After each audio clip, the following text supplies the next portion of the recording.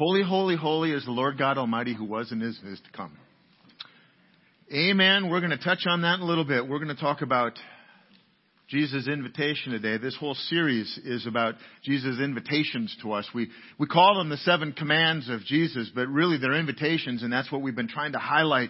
If you don't have one of these booklets that we wrote, the 7 commands of Jesus, please grab one. We've got them at the back. There's folks that'll give them to you on the way out. It's a great way to follow up if you miss a message, or just to continue the conversation and continue looking at the things that we're talking about.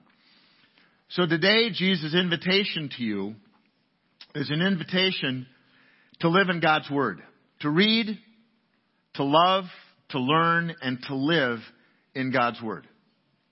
I'm going to make a statement a little while down the road here in this message, and it struck me last service how significant that statement was, and so I don't want to pass over it too quickly. How many of you have your Bibles? Will you lift it up, and then everybody else can see them? In our world that questions fake news and authority and truth and what's real and what isn't, you can keep them up. They're not that heavy. Come on now. This is the only written authority on God. That's it. There's a lot of people that write about the book. There's a lot of people that talk about the book. There's even churches out there that add and subtract from it. But you know what? God's Word is the only... You can put your Bibles down now. That is the only written authority on God.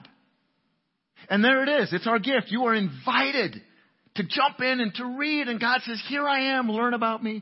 Whatever you want to know, there it is. We're invited to read, to love, to learn, and to live in God's Word. Now, I think most of us would agree, if you're a Christian, you would agree that reading the Bible is a good thing. That's important. We get to know Jesus. We get to know God. Maybe we find a little of ourselves.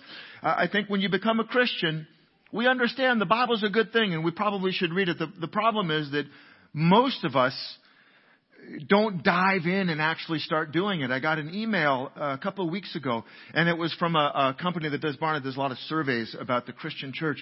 And it was, what is the effect of COVID on Bible reading for believers? And I thought, this is going to be interesting because we've got all this time on our hands and we've got all this negativity and division and fear and hatred and all this stuff. People have got to just be pouring themselves into the Bible. Do you know what it showed?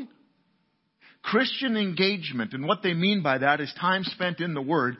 Christian engagement with the Bible has gone down through COVID. We say that it's the right thing to do. The problem is we really don't do it, and we've all got our reasons, and I'm too busy, I don't have a translation that I understand, I got other things, whatever. But you know what? The invitation to read God's Word is an invitation to live in God's Word, to know God in a very, very different way. But if you're not, you've probably got your reasons. You've got your own reasons for why you're just not doing it. And there's a very common one. There's one, and it was amazing when we talked about doing this little video that you're going to see in a moment. We didn't have to cut out other answers. This is the answers that we got for the most part. And it isn't an age demographic thing. It's just this is what people think thing. So let's roll that video. Okay, so do you guys find it easy or difficult to read the Bible? Difficult. I find it semi-difficult. It's kind of difficult at times. Difficult. Kind of difficult. Because I don't really read that much, and maybe the vocabulary is different than what I'm used to. Some places is easier than others. It's something you kind of have to read once and then reread a couple of other times to fully understand. Sometimes it's confusing. Those are really good answers. I'm not going to ask you to raise your hand, but a lot of you will go, yeah, I can relate. There's words in there that aren't in our normal vocabulary. There's names, goodness knows, that aren't a part of what we're used to in our world. And so we find the Bible difficult to get into, and so we really never do. And then some of you maybe said, well, I decided I was going to try, and so I started with Genesis, and that was pretty good. And Exodus, that was pretty good. Then I got to Leviticus, and I just quit. If you start out with Leviticus or Numbers or Deuteronomy, your time in the Bible probably isn't going to be very long. So maybe where we start is it important that we start. More on that in a little bit. But then there's another group of people. There's folks who just cannot get enough of their Bible. They're those folks that have it with them everywhere they go. And you know them, and they're not trying to prove a point. They're not trying to make a statement. It's just, that's their go-to book. It is with them wherever they go because that's their book. That's what they live in, literally. Those are the ones, the Bibles have all the post-it notes in them and all the handwritten notes and all the colors and things. And you see those folks and you go, wow, what are they getting from that book that I'm not? But Jesus invites us into God's Word. It's interesting. There's a course called Alpha, and Pastor Jeff just finished an online Alpha course here recently. And they do a whole talk about the Bible. And so some of this stuff I'm going to share with you comes from them. One of the things they say is that every year the New York Times publishes a bestseller list, right? Do you know that the number one bestseller on the New York Times bestseller list for the year is actually number 2? Number 1, every single year, year in and year out, since before they kept the list, the number 1 best-selling book by far is the Bible. By far and away, the Bible outsells every other book out there. In fact, since the beginning of the printing press, about 500 years ago, it's estimated that between 2.5 and 5 billion copies of the Bible have been put in print. Just let that sink in for a moment if you can. 2.5 to 5 billion copies. I read that 100 million copies of the Bible per year are sold or given away. 100 million copies per year. That puts that book 100 times ahead of anything that's even thought about reaching the number 1 in the New York Times.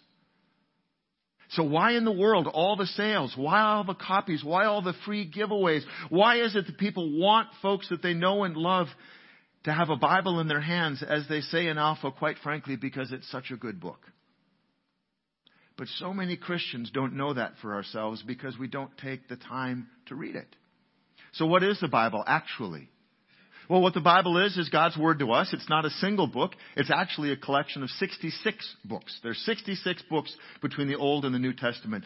There's about 40 authors that wrote those collected books over the span of about 1,500 years. So the beginning of the first book written to the end of the last book written, 1,500 years spanned. There's 3 different languages. The Old Testament is written in Hebrew. The New Testament is written in Greek. And then Jesus grew up speaking a language called Aramaic. And so there's a smattering of Aramaic words in the Bible. 3 languages are covered. There's books of history. There's books of prophecy. There's books of worship. Books of law and genealogy. And it's all good. It all has its place, and there's a reason that it's all there. And the more that we read it and study it and get to know it, and we get to know the heart of God, we understand why all those pieces are included. There are wars, and there's times of peace. There is good, and there's evil. Good people and bad people. There's sin and forgiveness. There's wild animals. There's people who do some incredibly nice things. And there's people who do some really terrible things. And then to top it all off, this entire book, all 1,500 years of its writing, 66 books, 40 authors. The entire book points to one central character. The person of Jesus Christ, the Son of God, is what the entire Bible points to. And the more that we read and understand and begin to see Him in it, the more we see the Bible in a very new way. All of the Bible points to Jesus. And at the end of the day, the Holy Bible is the only written authority on God. As much as other churches and other people might claim to add or to take away from the authority of Scripture, the Bible itself says that we shouldn't do that. We're not to add or subtract one single word, one iota, one dot from the Bible, because the Bible is God's Word to us. It is His way of making Himself known to you and I. If you want to get to know God better, if you want to understand Jesus, if you want to know yourself better, start reading your Bible. It's an invitation to an understanding of the greatest gift that anyone's ever been given, and that's the death and the resurrection of Jesus for their salvation. And the Bible helps us to understand all of that. So instead of thinking of the Bible as an old, intimidating, out-of-date, confusing book, think of it as God's introduction of Himself to you. Hebrews 4:12 says this, "For the Word of God is living and active, sharper than any two-edged sword, piercing to the division of soul and of spirit, of joints and of marrow, and discerning the thoughts and intentions of the heart." You take that verse and spend some time taking a look at it. There's not another book out there that can do that. What it means by living is if you start reading your Bible, and maybe there's a passage you go back to a couple times, or you like a verse and so you memorize it, and then you live a little bit of life and things start happening. And you get down the road a little bit and circumstances change, and you go back to that verse and you read that section again. And what you find out is it's saying something completely new. It still says the thing you got before, but it says something new. There's more there. There's a little bit different. It's like it fills out. And as your knowledge has increased, so does your understanding of that passage. The words didn't change. The verses didn't change. What happened was you realized that those verses are hitting you in a new way because the Bible is alive, just like it says in Hebrew. God is living and active. So God has come to us in a few different ways on earth, and the Bible helps to make that really clear. God isn't just off in the distance out there completely separated from humankind. No, that's not the case at all. There's at least 3 different ways that we should have the opportunity to know God in a very real and personal way. The first one is His Word, the Bible. God reveals Himself to us in the Bible. In it, we can learn who God is, oftentimes what God thinks and how it is that He's existed for eternity. We can understand why we're here. We can understand a lot of God's heart and intentions. Secondly, God sent us His Holy Spirit. That day came over a large group of people at Pentecost. He gave us His Holy Spirit to fill us so that we can believe in Jesus as our Savior, so that we can take the free gift of salvation and to receive it and make it our own.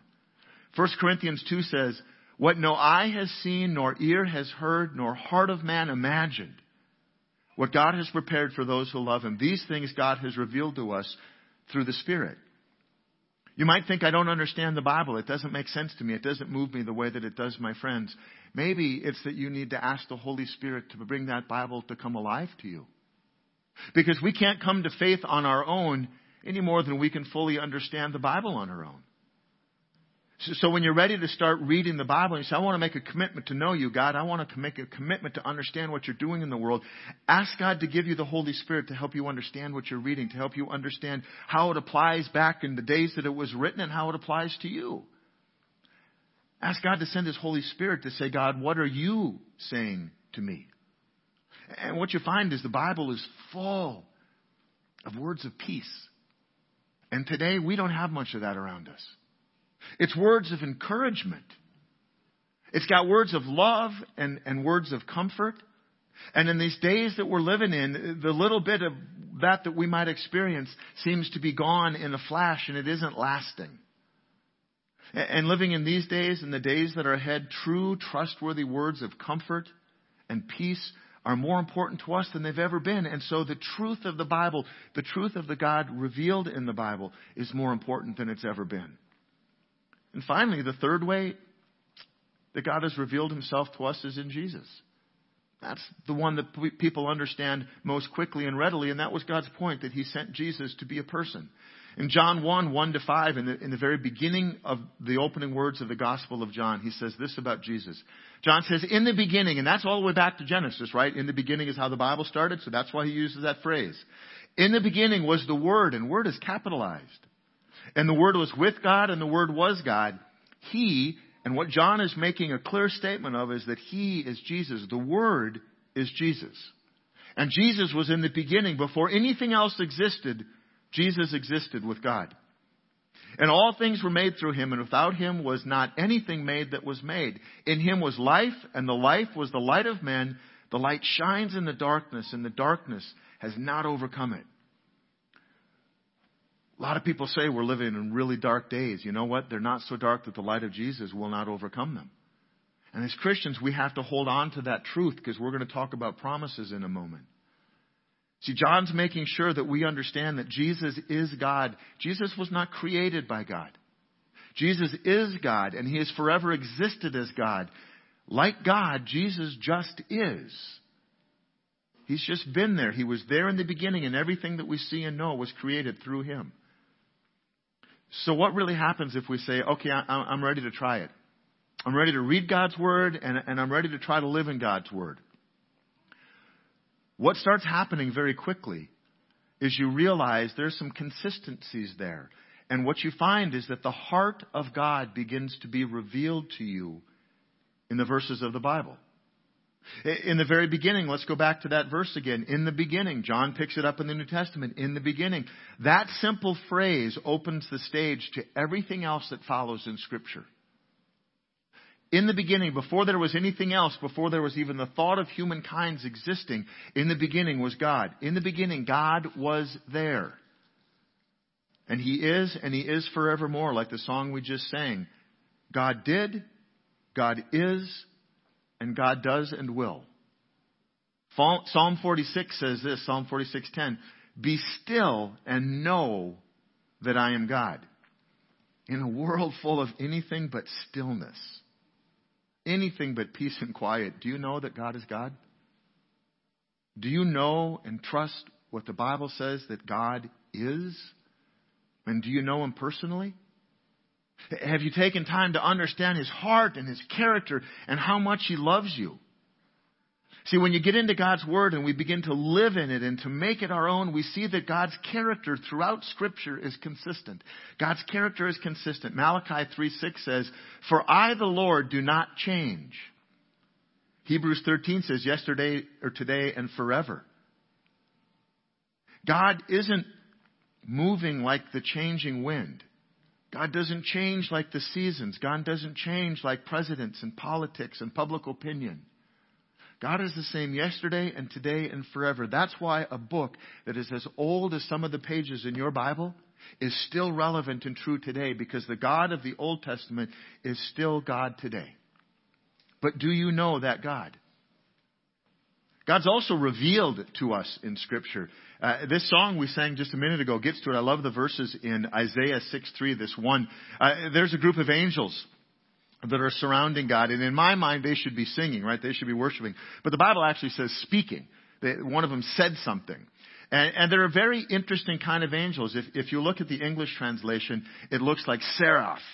But it really isn't it. They're really sarah, is how it would be more pronounced in Hebrew. These are sarachim angels. And what it means, sarach means to burn. They're fire angels. These guys had really important jobs, and they had jobs on earth. The Bible talks about it. These are protector angels. These fire, they're fierce, fierce angels. And God's sitting on His throne, and these sarah angels are surrounding Him. Think, what in the world must they be doing? And you know what it says that they're doing? Isaiah 6:3. One called to another.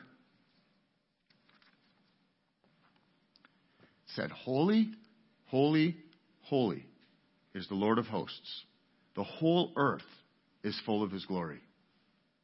The Bible doesn't change, and God is still today who He was back then. Do you realize the whole earth is still full of His glory? We can't see through it. There's a lot of darkness out there right now. But the whole earth is still full of the glory of God. This angel looks to the other ones and says, holy, holy, holy is the Lord of hosts. They're proclaiming the character of God. They are saying God is holy. And then I think it's really cool because He doesn't just say holy. He says holy, holy, holy. Holy is God the Father. You with me? Holy is God the Son. Holy is the Holy Spirit. These fire angels that are just incredibly powerful are speaking to the character of the Trinity. Father, Son, and Holy Spirit are holy. Holy, holy, holy. And part of God's character is love, and you and I are the beneficiaries of that love. 1 John 4:8 says, anyone who does not love does not know God, because God is love. Anyone who does not love does not know God, because God is love. One of the essential characteristics of that holy, holy, holy God is love. Love for you and love for me. Maybe you've heard John 3:16, for God so loved the world that He gave His only Son. God loves us so much that He gave His only Son, even unto death. And in His Son's death and resurrection is the beginning of our salvation. That free gift that God gives us of eternal life in Jesus that we get to read about in the Bible. Also, when you start reading the Bible, you start to realize that God makes promises. Unlike you and I, God's a promise keeper every single time. He has to be, or He wouldn't be God. When we read God's Word, promises are made very clear. Promises to us as individuals and promises to us as believers. Some of those promises come in what we understand to be prophecy. And a prophecy, you need to understand, for someone to be truly prophetic, to be a godly prophet, it isn't a prediction. It isn't a good guess. It isn't a stab in the dark.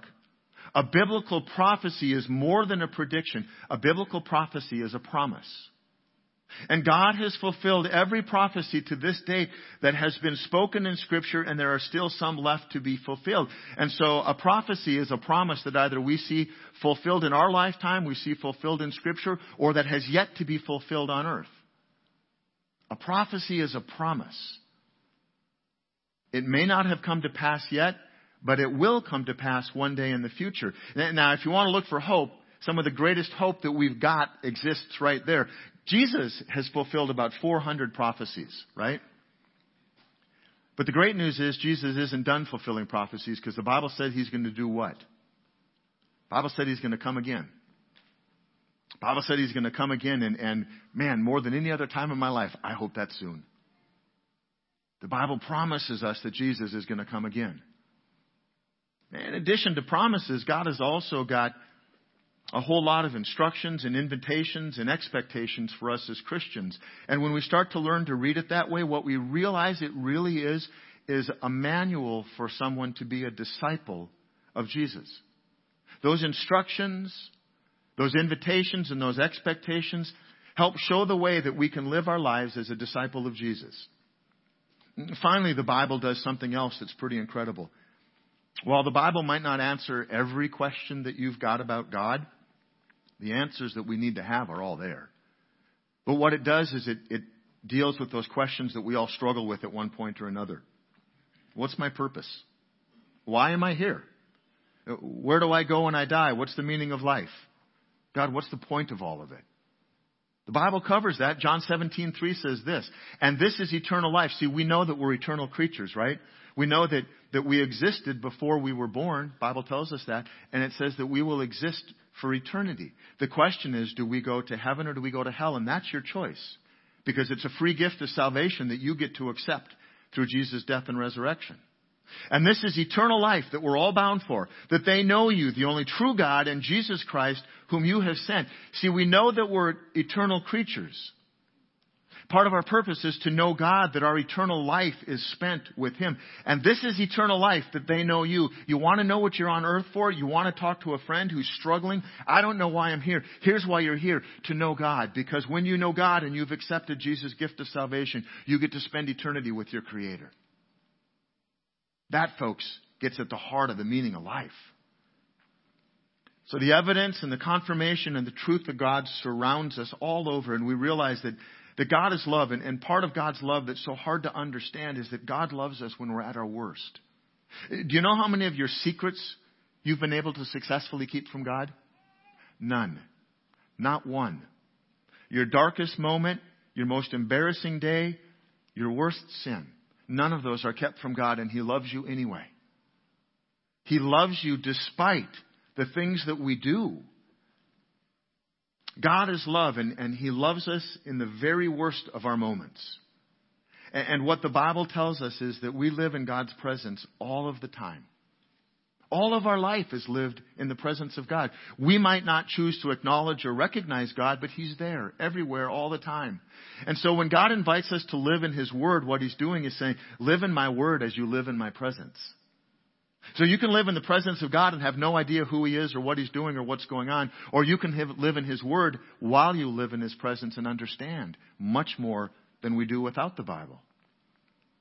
So maybe you're ready to say, okay, God, I'm willing to take you up on your challenge here. I'm willing to live in your Word. Jesus told us to. I want to do it. Where do I go from here? So I'm thinking, how do we do like a very simple, here's how we start. So whether you've spent your whole life living in the Bible, or whether you've never even begun and today would be your first day, I'm going to challenge every one of you to do this very same thing, okay? Here it is.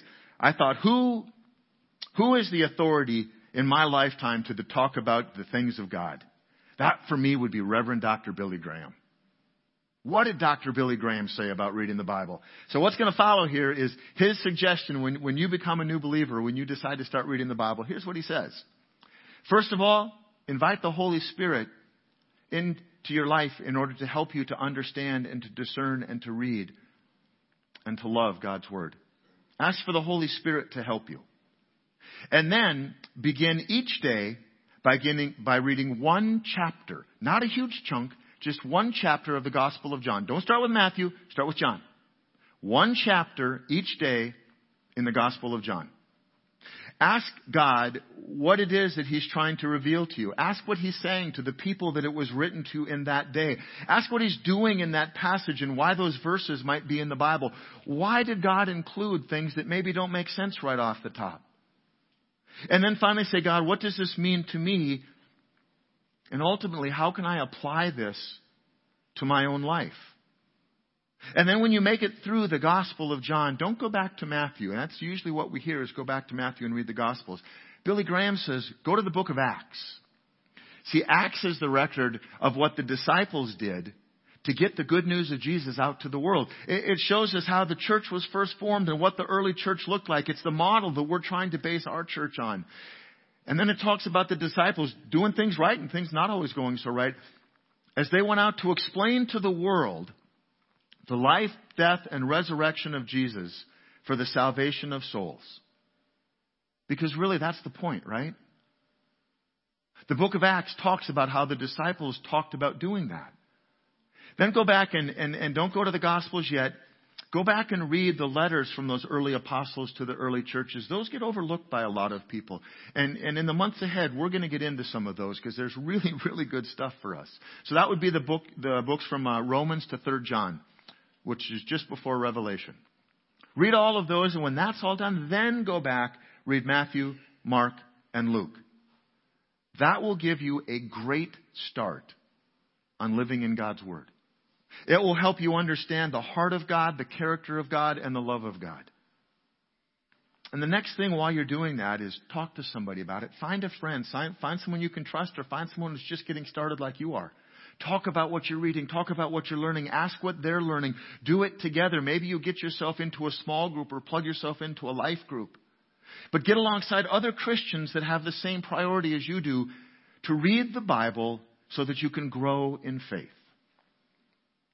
See, John 1:12 says, to all who did receive Him, those who believed in His name, He gave the right to become children of God. And as children of God, we've got a responsibility. And part of that is to live in God's Word. And it doesn't mean you've got to set aside 4 hours a day. It can mean that you set aside 15 minutes. And why is the Bible important? And so many people get off track reading devotionals and reading other books. And well, this is more interesting. I guarantee you it's not. It's not more interesting than the Bible. Because the Bible is God's Word to us. The other books are books about God's Word to us. So go to the source, God's Word to us. It's God's message of love and truth, and it shows the way to eternity with Him, because we're going to go one place or the other. Either we're going to go to heaven or hell, and it's based on our choice that we make in this life. God's Word answers the big questions in life. And it tells us how we can live in a way that's pleasing to God. Not what makes sense to us, but what God is actually asking of us, what God actually created us to do, and who He created us to be. In the book of James, he's got this phrase, I love it. Be doers of the word. How's that for making up a word? Be doers of the word, not hearers only. It's easy to come and hear a message on a Sunday morning or hear something on the radio and say, yep, I'm going to do that. It's something very different to make it a part of your life. Being a disciple is to be a doer of God's Word. 2 Timothy 3:16, all Scripture is breathed out by God, and it's profitable for teaching, for reproof, for correction, and for training in righteousness, that the man of God may be competent, equipped for every good work. Where does Scripture come from? It comes from the mouth of God.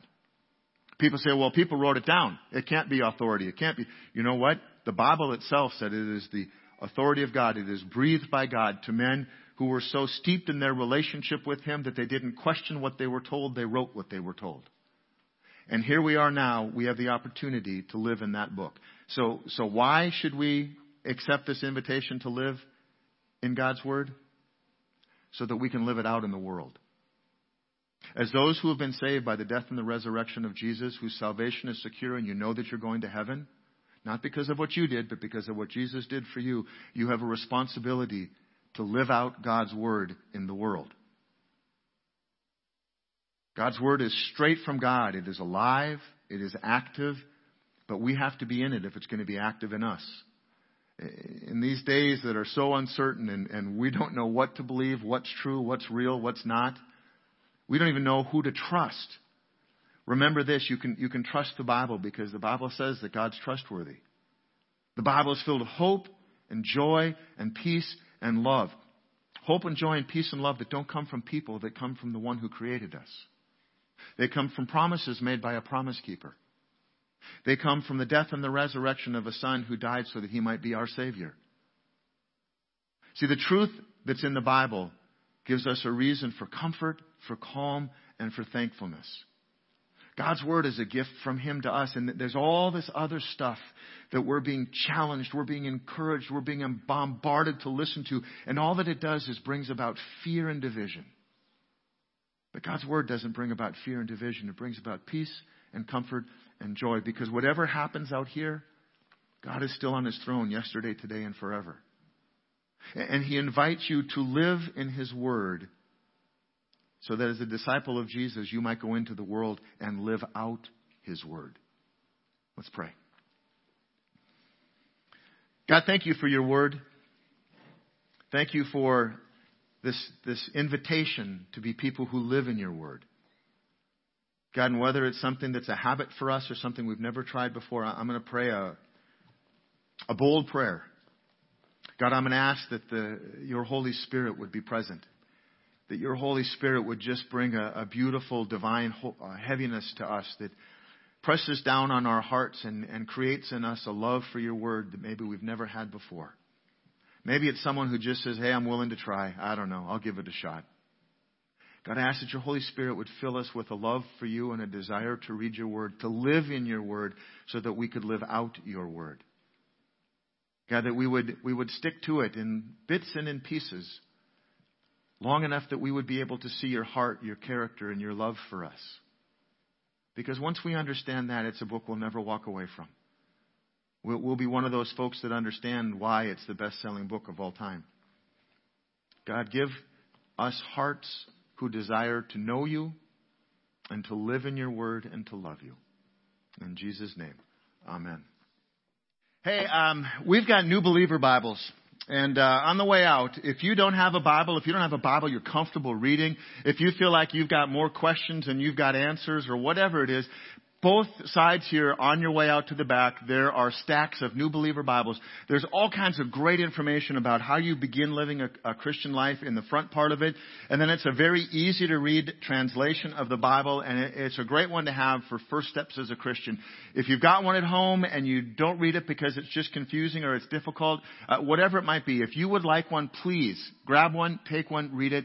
Take up that challenge. Take up that invitation of Jesus to live in God's Word because, there's a world of people out there that you're surrounded by that are literally dying without the knowledge of Jesus' death and resurrection for their sins. And if we don't understand through God's Word how it is that we can share the good news with them, they may just go on living lost, and we don't want that to happen.